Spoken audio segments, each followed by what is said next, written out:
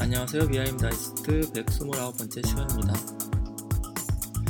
휴가철이라서 한 달 정도 쉬었습니다. 예, 휴가 잘 다녀오셨나요? 이번 여름은 상당히 더웠던 것 같습니다. 그리고 여러 가지 큰일도 있었죠. 아직까지 이제 4차 산업혁명에 대한 이야기가 많은데, 최근에 이제 4차 산업혁명 없다 이런 책이 나왔더라고요. 이런 책 나올 줄 알았는데 드디어 나왔습니다. 항상 어떤 그 트렌드가 이슈가 되면 뭐 전형적인 뭐 책들이 나오죠. 뭐 있다 없다 뭐 이런 게 대표적인 또 그 키워드인데요. 어쨌든 4차 산업혁명은 있는 부분도 있고요, 없는 부분도 있습니다. 활용하기에 따라서 다르죠. 그 4차 산업혁명에 관련된 내용들을 잘 활용을 하면 있는 거고요. 만약에 그거를 잘못 활용을 하면 그 부작용만 많은 아주 불필요한 그 혼란스러운 키워드가 되겠죠. 원래 이제 이 키워드는 비전이기 때문에 기술이 구체적으로 이제 뭐 정의된다든지 뭐 그런 건 아닙니다. 그냥 두리뭉실하죠. 드론도 나오고요, 무인 자동차, 뭐 인공지능, 로보틱스, 뭐 스마트 시티 뭐 이런 것들도 같이 포함이 됩니다. 뭔가 미래지향적이고 사람들이 일자리에 큰 영향을 미칠 만한 것들을 두리뭉실하게 4차 산업혁명이라고 얘기를 하죠. 아직까지 혁명이 있는지 아닌지는 다들 이제 의아해합니다. 하지만 뭐 미래를 준비한다는 게 나쁠 건 없죠. 그런 관점에서 또 4차 산업혁명 지난번에 얘기했던 거 뒷이야기를 해보도록 하겠습니다. 저는 이제 주로 이제 건축 건설 관점에서 이런 이야기를 진행을 하는데요. 아무래도 제가 이제 먹고 사는 바닥이 이 그 건설 판이다 보니까 그렇습니다. 제가 이제 BIM이나 컴퓨터 그래픽스, 뭐 소프트웨어 엔지니어링 다이제스트를 통해서 주로 많이 얘기하고 있는 것 중 하나가 그 생태계 부분인데요. 지난번에 또 이제 생태계에 관련된 얘기를 좀 많이 했었습니다. 뭐 우리가 이제 지금 현재 많이 쓰고 있는 툴들이 상당히 오픈소스 기반인 툴들이 많죠. 이 오픈소스도 많이 이제 활성화하게 된 어떤 바탕에 보면 좋은 생태계가 이제 자리 잡고 있었습니다. 그 부분들을 이제 우리가 이제 뭐 여러 가지 단어로 표현을 하죠. 뭐 플랫폼이다, 뭐 이런 걸로 이제 표현하기도 하고 그렇습니다. 지난번까지 이제 개방형 뭐 데이터, 오픈 데이터에 대한 이야기도 좀 해봤고, 거기에 대한 어떤 정책적인 이슈도 얘기를 해봤고요. 그 다음에 이제 표준에 대한 어떤 접근 자세에 대한 이야기도 해보았습니다. 오늘은 사례에 대해서 잠깐 얘기를 해보도록 하겠습니다. 지난번에 아마 IoT 방송을 통해서 얘기를 했던 내용들이 일부 이제 있는데요. 아무래도 뭐 4차 산업혁명 관련해서 이제 IoT를 빼서 이제 얘기할 수 없고요, 인공지능을 빼서 얘기할 수 없기 때문에 여기에 대한 내용을 좀 더 이제 디테일하게 이야기하도록 하겠습니다. 몇 가지 이제 어플리케이션 중 하나인 이제 스마트 빌딩 있죠. BIM하고 이제 관련이 되어 있는 부분이라고 볼 수 있습니다. 이 그린 빌딩하고도 관련되어 있고요. 예를 들면 이제 어떤 유즈 케이스가 있냐면, 공간이 비어 있을 때 모니터링을 해서 그 공간이 비어 있음을 뭐 알려준다든지 하면 스페이스 매니지먼트한테 편하겠죠. 조명이 불필요한 곳과 같은 경우에 이제 알람을 준다든지 해서 뭐 조명 이제 에너지를 아껴준다든지, 뭐 불필요한 이제 어떤 공조 돌아가는 어떤 상황을 자동으로 셧다운 할 수 있다라고 하면 에너지가 이제 절감이 될 겁니다. 암스테르담에서 지어진 엣지라는 상업용 빌딩이 있는데요. 여기서는 이제 스마트 LED 조명 시스템을 사용을 하고요. 3만 개 정도의 센서가 IoT를 통해서 이제 관리가 됩니다. 이 센서에는 이제 조도, 모션, 적외선, 온도 센서를 측정할 수 있고요. 이 데이터는 자동적으로 에너지 사용량을 이제 조정할 수 있도록 활용이 됩니다. 일종의 이제 빅데이터가 되겠고요.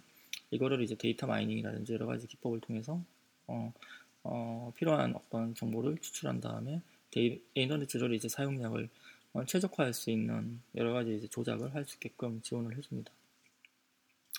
밤에는 이제 빌딩 공간이 사용되지 않는 부분에 대한 공간의 전등이라든지 난방은 자동으로 꺼지게 되어 있고요. 스마트폰을 이용해서 거주자의 조도, 온도, 습도를 제어할 수 있습니다. 이런 이유로 더 엣지 빌딩의 그 어떤 에너지 사용량은 다른 이제 상업용 빌딩 에너지 사용량보다 70% 이하라고 합니다. 싱가포르의 이제 캐피탈 타워는 이제 스마트 빌딩으로 이제 IoT 기술을 사용을 하고 있는데요. 빌딩의 환기를 위해서 배기, 팬과 이제 센서가 연결이 되어 있고요. 지능형 빌딩 관리 시스템의 제어를 받습니다. IBM의 왓슨 연구소는 이제 IoT 기술을 연구를 하고 있는데요. 2016년도에 이제 퍼블리시된 리포트입니다. 개발된 IoT 클라우드 플랫폼을 이용해서 빌딩 작업자가 작업 환경을 편리하게 만들기 위해 노력을 하고 있고, 여기에는 이제 센서로부터 취득한 데이터를 분석해, 아까와 같은 이제 여러 가지 그 어떤 유즈 케이스를 아주 인텔리전트하게 이제 지원하는 거를 개발을 하고 있습니다. 인텔리전트한 빌딩을 만들기 위해서 인공지능 플랫폼의 왓슨을 이제 적용을 하고 있고요. 왓슨을 적용하고 있으니까 당연히 이제 빅데이터에서 뭐 필요한 어떤 그 정보를 뽑기 위해서 뭐 딥러닝이나 머신러닝 같은 거 적용해서 뭐 학습 모델을 만들고, 이 학습 모델을 뭔가 패키지화해서 뭐 서비스화 한다든지 뭐 이런 식으로 발전을 하고 있는 걸로 알고 있습니다. 아울러 이제 시설물 관리 소프트웨어가 이제 트라이가라는 소프트웨어가 있죠. 이거하고 연계돼서 시설물 관리를 해줍니다. 스마트홈 쪽 같은 경우에도 IoT 기술이 많이 적용이 되고 있는 부분이죠. 2015년도에 이제 인텔에서 나온 리포트인데요. 이 리포트에는 이제 인텔의 IoT 플랫폼이 사용이 되는 어떤 사례가 나와 있습니다. 인텔 스마트 타이니 홈이라고 나와 있고요. 조명, 냉난과 설비를 스마트폰으로 이용해서 원격으로 모니터링하고 관리할 수 있습니다. 이런 것들이 이제 많은 유즈 케이스가 있고 상당히 이제 흔하게 사용되고 있는 것 같은 느낌이 들죠. 근데 뭐 국내에서 이제 뭐 스마트폰 있는 거 이제 찾아보면 사실 많지는 않잖아요. 해외 쪽 같은 경우에도 이제 뭐 연구 개발을 하고 있는 상황에서 일부 이제 적용이 되고 있는 부분이라고 생각이 됩니다. 다만 국내하고 해외하고 다른 부분이 좀 있죠. 일단 아까도 언급했듯이 이제 플랫폼 기반이라는 겁니다. 플랫폼이라는 거는 어떤 서비스를 개발하기 위해서 필요한 공통적인 인프라를 모아두은 어떤 컴포넌트들이죠. 집합이죠. 대표적인 것들 중 하나가 오픈 API가 있을 겁니다. 뭐 이런 것들이 이제 바탕이 돼서 어플리케이션의 서비스가 이제 개발이 되고 스마트폰을 통해서 서비스가 제공이 되는 뭐 이런 형태이죠. 국내는 이런 부분이 상당히 이제 취약합니다. 아직까지도. 그리고 이제 아까 지난번에 언급됐던 여러 가지 딥러닝 관련된 내용을 말씀을 드렸는데요. 딥러닝 프레임워크가 기본적으로 내장이 되어 있는 경우가 많죠. 아까처럼 이제 IBM 왓슨 같은 경우에 스마트 홈, 뭐 인텔리전트 홈을 이제 구현을 할 때 왓슨 내부에 있는 여러 가지 이제 딥러닝 프레임워크가 포함이 되어서 돌아가게 되어 있습니다.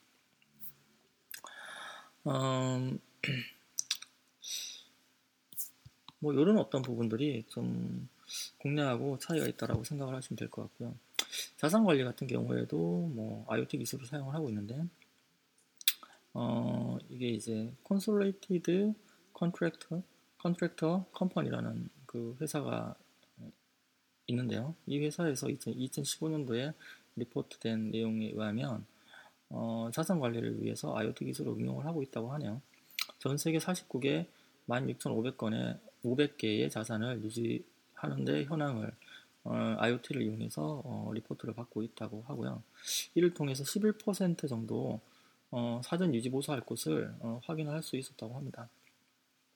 자산당 1,100달러의 비용을 절감할 수 있다고 하는데 아까 이제 그 자산 개수 꼽혀보면 상당히 큰 부분이고, 이 부분은 매년 이제 절감을 할 수 있는 그 기회가 많아지겠죠. IoT로 이제 모니터링을 하다 보니까 여러 가지 이제 좀 그 문제점들을 가시화하고 확인할 수 있는 기회가 점점 많아지기 때문에 이를 통해서 그 비용을 절감할 수 있는 기회를 얻을 수 있을 겁니다.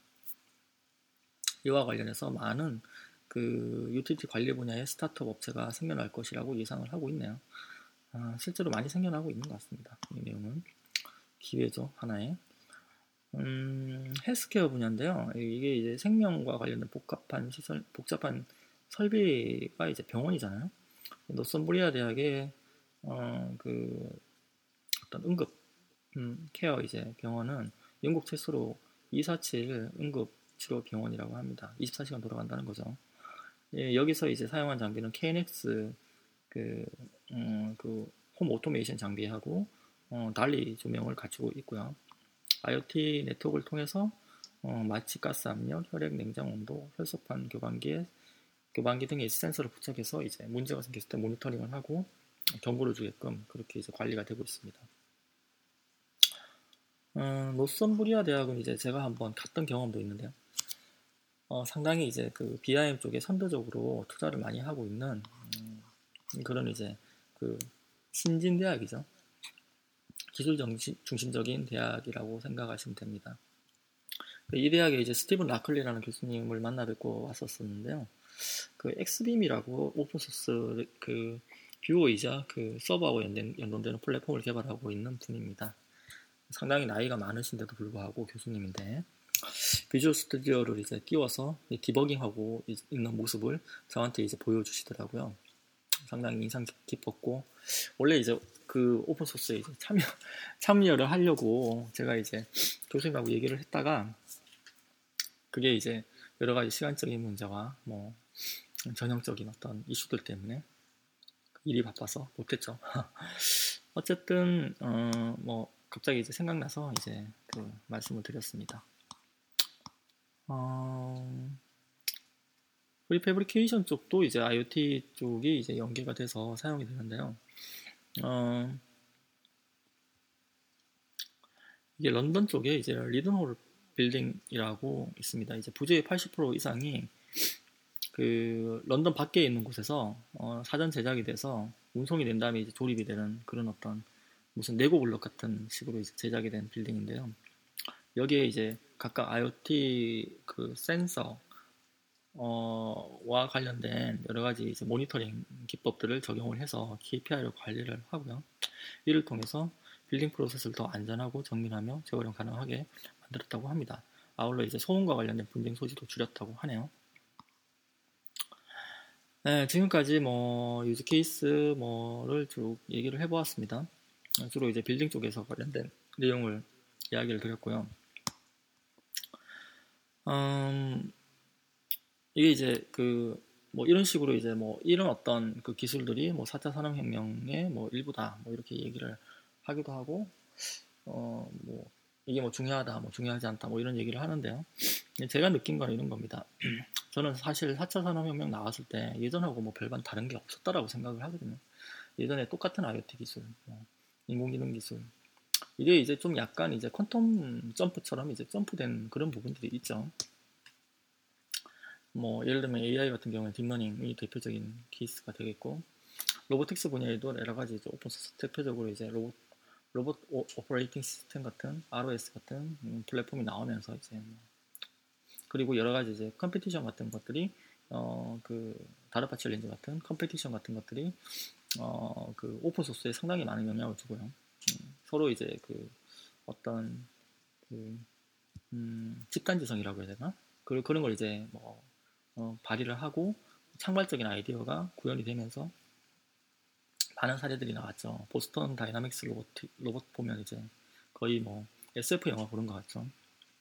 그리고 뭐 3D 프린팅 같은 것들도 이제 오픈 소스로 이제 특허가 이제 해제가 되면서 많이 나와가지고 사람들이 그냥 뭐 3D 프린터 조금만 관심이 있으면 쉽게 이제 사용을 하고 뭐 자기만의 어떤 제품을 만들어서 뭐 메이크업 헤어 같은 경우에 팔기도 하고 뭐 이렇게 발전을 했었습니다. 이런 부분이 이제 그 일반적인 그 분들 같은 경우에 상당히 신기하게 보이고 뭔가 이제 직업적으로 뭔가 리감을 느낀다든지 뭐 이런 어떤 쪽으로 받아들이는 경향이 있었죠. 이 위기감을 너무 오버해서 얘기하는 분들도 상당히 많았습니다. 교육 쪽도 마찬가지였어요. 교육 쪽 같은 경우에도 뭐 이런 어떤 4차 산업혁명이 이제 뭐 메이크업 헤어 같은 경우에 보면 이제 막 보이니까요. 교육적으로 많이 위기감을 얻게 되죠.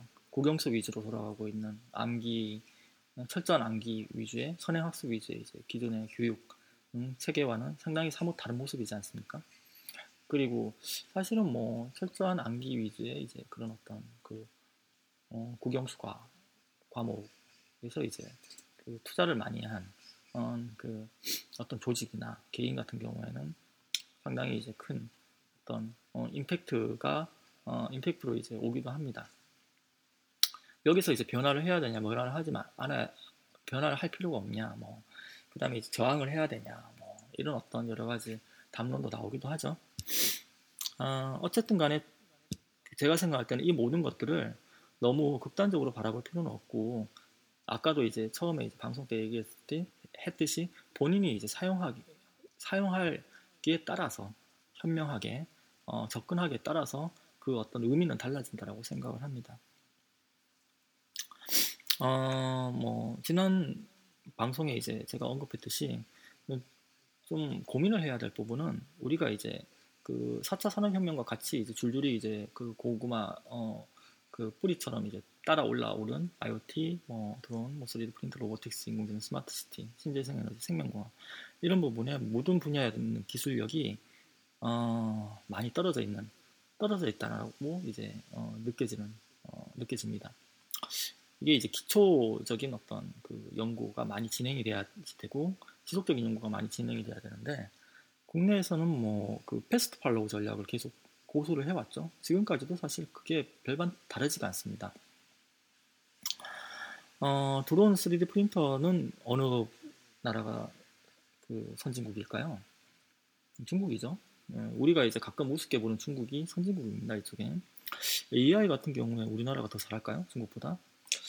저는 그렇다고 생각하지 않습니다. 중국에서 AI에 엄청나게 투자하고 있습니다. 지속적으로 투자할 수 있죠. 이런 어떤 의지가 보입니다. 이쪽에는. 우리는 인공지능에 대한 트렌드가 말 그대로 이제 그냥 유행이었죠. 인공지능 투자한 지 지금 얼마 안 됩니다. 지금 1, 2년밖에 안 돼요. 알파고 이긴 다음부터죠. 그전에는 투자가 없었죠. 2000년대 초반인가요? 1990년대 말인가? 그때 이제 인공지능이 유행이었습니다. 제가 알고 있기로는. 저도 이제 신경망 같은 거 이제 책 같은 거 이제 사보고 공부해서 하나씩 짜보고 뭐 그랬었던 적이 있었어요. 그때 이제 소프트웨어 쪽을 좀 공부한다는 사람들은 인공지능 뉴럴 네트워크 한 번씩은 다 아마 짜봤을 겁니다. 특히 이제 수치 해석 쪽 공부하고 있는 그런 어떤 학생들은. 근데 그게 이제 그 이후에 뭐 사그라들었어요. 그냥 그 R&D 이제 뭐 중복성이라든지 뭐 이런 어떤 여러 가지 뭐 투자의 효율성 이런 거에 따라서 없어졌죠. 그리고 나서 한 10년 만에 부활을 한 겁니다. 국내에서는. 해외에서는 꾸준히 연구 개발을 했었죠. 힌튼 같은 이런 그 뭐 비전 있는 연구자들이 꾸준히 어떤 그 소액의 펀드라도 이렇게 지원을 받았어요. 꾸준히 연구를 했죠. 대규모 펀드를 한꺼번에 조성을 하는 것보다 제가 생각할 때는 이런 식으로 이제 꾸준하게 할 수 있는 그런 어떤 여건, 환경을 만들어주고 작은 펀드로 지속적으로 이제 그런 그 분들한테 투자를 해주는 게 한 100배 나은 것 같아요. 아직까지 우리나라는 그런 어떤 부분의 생태계에서는 많이 이제 좀 한계가 있습니다. 표준 관련된 부분도 지난번에 언급을 했죠. 선진국 같은 경우는 표준을 상당히 중요하게 생각합니다. 심지어 이제 민간업체에서 표준 관련된 보직이 있죠. 그래서 월급을 받고 표준화 활동을 합니다. 제가 이제 아이소의 TC121에 이제 활동을 했었는데요.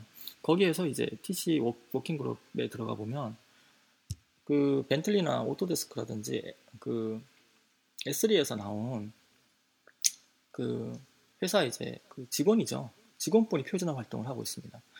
그 본인이 만들고 있는 상품에 민감한 표준이 있는지 모니터링을 하고, 그리고 뭔가 이제 좋은 아이디어가 있다라고 하면, 회사에서 만든 좋은 아이디어가 있다라면 그걸 표준화해서 제안을 하기 위해서 나와 있는 거예요.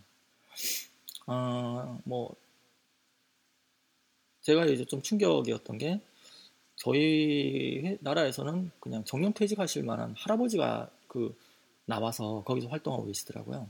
그 업체에서 이제 표준 관련 이제 보직으로 활동을 하고 계시더라고요. 월급 다 받고. 뭐 그런 부분들은 이제 국내에서 상당히 이제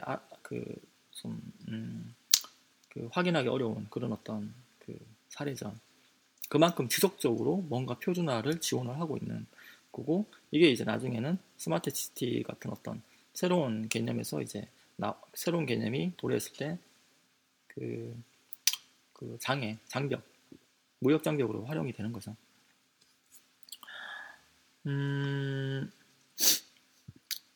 아직까지 이제 애닙이라든지 뭐 CD라든지 IS 같은 표준화에 대한 어떤 그 프로세스라든지 컨셉도 모르는 분들이 이제 상당히 많은데요. 얼마 전에 국내에서 이제 뭐 드론 관련해서 뭐 세계 최초 이제 국제 표준을 했다라고 해서 이제 보니까 애닙 뉴워크 아이템 프로포저더라고요. 표준의 시작이죠, 그거는. 물론 이제 표준의 시작도 한 3년 정도 걸립니다. 2년, 3년, 뭐 정말 짧게 잡아봤자 뭐 1, 2년 뭐 이렇게 걸리죠.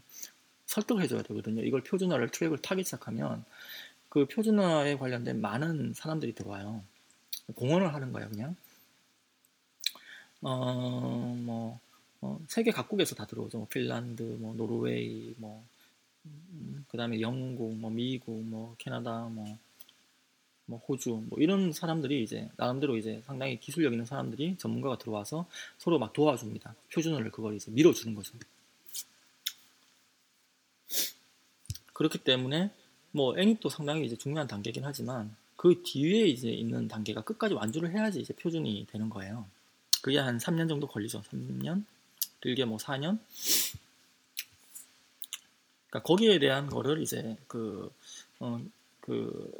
개념을 이제 좀 아직까지는 뭐라고 해야 되나요? 좀 언론에서 보니까 명확하게 설명하지를 못하더라고요. 아직까지 그 표준화에 관련된 이제 어떤 그 개념이라든지 뭐 이해의 어떤 수준이 좀 아직까지는 많이 확산되지 않은 거를 알 수 있었습니다. 오픈소스도 마찬가지죠. 오픈소스 저희들이 실은 뭐 우리나라에서 뭐 오픈소스 제대로 된 거 이제 유명한 거 만들어낸 케이스가 사실 얼마 안 되죠. 대부분 다 이제 아까 이제 언급했던 거와 관련된 기술들은 오픈소스가 다 있어요. 유명한 오픈소스가 상당히 많습니다. 표준화된 오픈소스도 상당히 많죠. 그것들을 다 이제 가져다 쓰고 있는 상황이죠.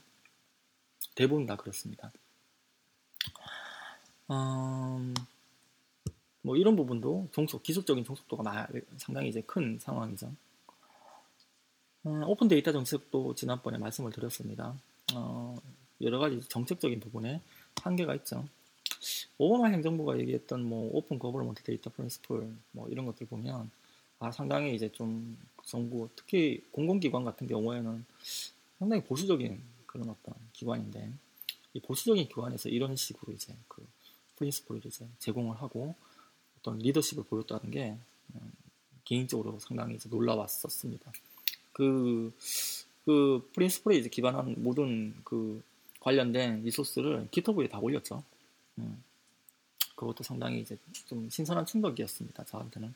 이런 어떤 부분들이 좀 개선이 되어야지 4차 산업혁명이든 4차 산업이 아니라 뭐 5차 산업혁명이든 그게 뭐 어떤 용어로 표현하든 뭔가 이제 이런 어떤 새로운 이머징한 기술에 기반한 비즈니스를 우리가 이제 좀 개발하고 그 다음에 해외에다가 우리의 기술을 좀 수출을 해야 할 때 도움이 되지 않을까라는 생각이 듭니다. 마지막으로 이제 CPS 얘기를 좀 간단하게 하고 마무리를 할게요. 보통 이제 4차 산업혁명 얘기할 때 CPS 얘기하잖아요. 제가 봤을 때는 CPS가 기반 컴포넌트는 다 있다고 생각을 합니다. BIM, 그 다음에 BIM에 연결된 여러 가지 시뮬레이션 하는 어떤 툴들 다수에서 이미 많이 나와 있죠. 다수 플랫폼 보면 뭐 CPS라는 이름만 안 붙였지 별반 차이가 없습니다. KNX 플랫폼 빌딩 오토메이션에서 많이 쓰이잖아요. 데이터 모니터링 다 되죠. IoT도 다 연결돼가지고 모니터링 한 데이터를 가시화해주는 부분까지 개발을 하고 있죠. KNX는 오픈 API라서 오픈 프로토콜이라서 누구나 어플리케이션을 개발을 할 수 있습니다. CPS의 핵심은 필드에 있는 데이터를 가시화해서요, 가상으로. 그거를 이제 좀 저렴한 비용으로 시뮬레이션을 해보거나 아니면 조작을 해보고 대안을 평가해본다든지 하는 거고요. 역으로 뭐 CPS에서 이제 가상 환경에서 어떤 특정 오브젝트를 조작을 하고 그 오브젝트 조작된 내용이 뭐 여러 가지 이제 퀄리티 이제 컨트롤된 결과로 뭐 실제 이제 필드에 있는 디바이스에 넘어간다든지 하는 부분들, 이거 실은 뭐 계속 발전해 왔던 단계죠. 그래서 미국 같은 경우에는 뭐 4차 산업혁명, 뭐가 4차 산업혁명인지 뭐 굳이 그렇게 신경을 안 씁니다. 그쪽에서는 이미 그렇게 진행을 해왔고 잘하고 있기 때문에.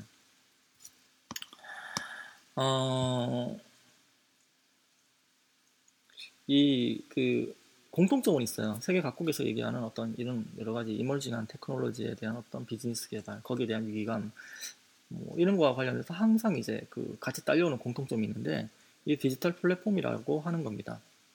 모든 아날로그 데이터가 디지털화 되어서 플랫폼으로 올라가서 인터넷으로 이제 서로 정보를 주고받고 할 수 있게끔 된 거. 이게 이제 일단 뭐 4차 산업혁명을 하든 안 하든 가장 기초가 되는 기반이 됩니다. 이게 이제 디지털 플랫폼이 안 갖춰진 상태에서 뭐 4차 산업혁명을 한다. 넌센스죠, 이게.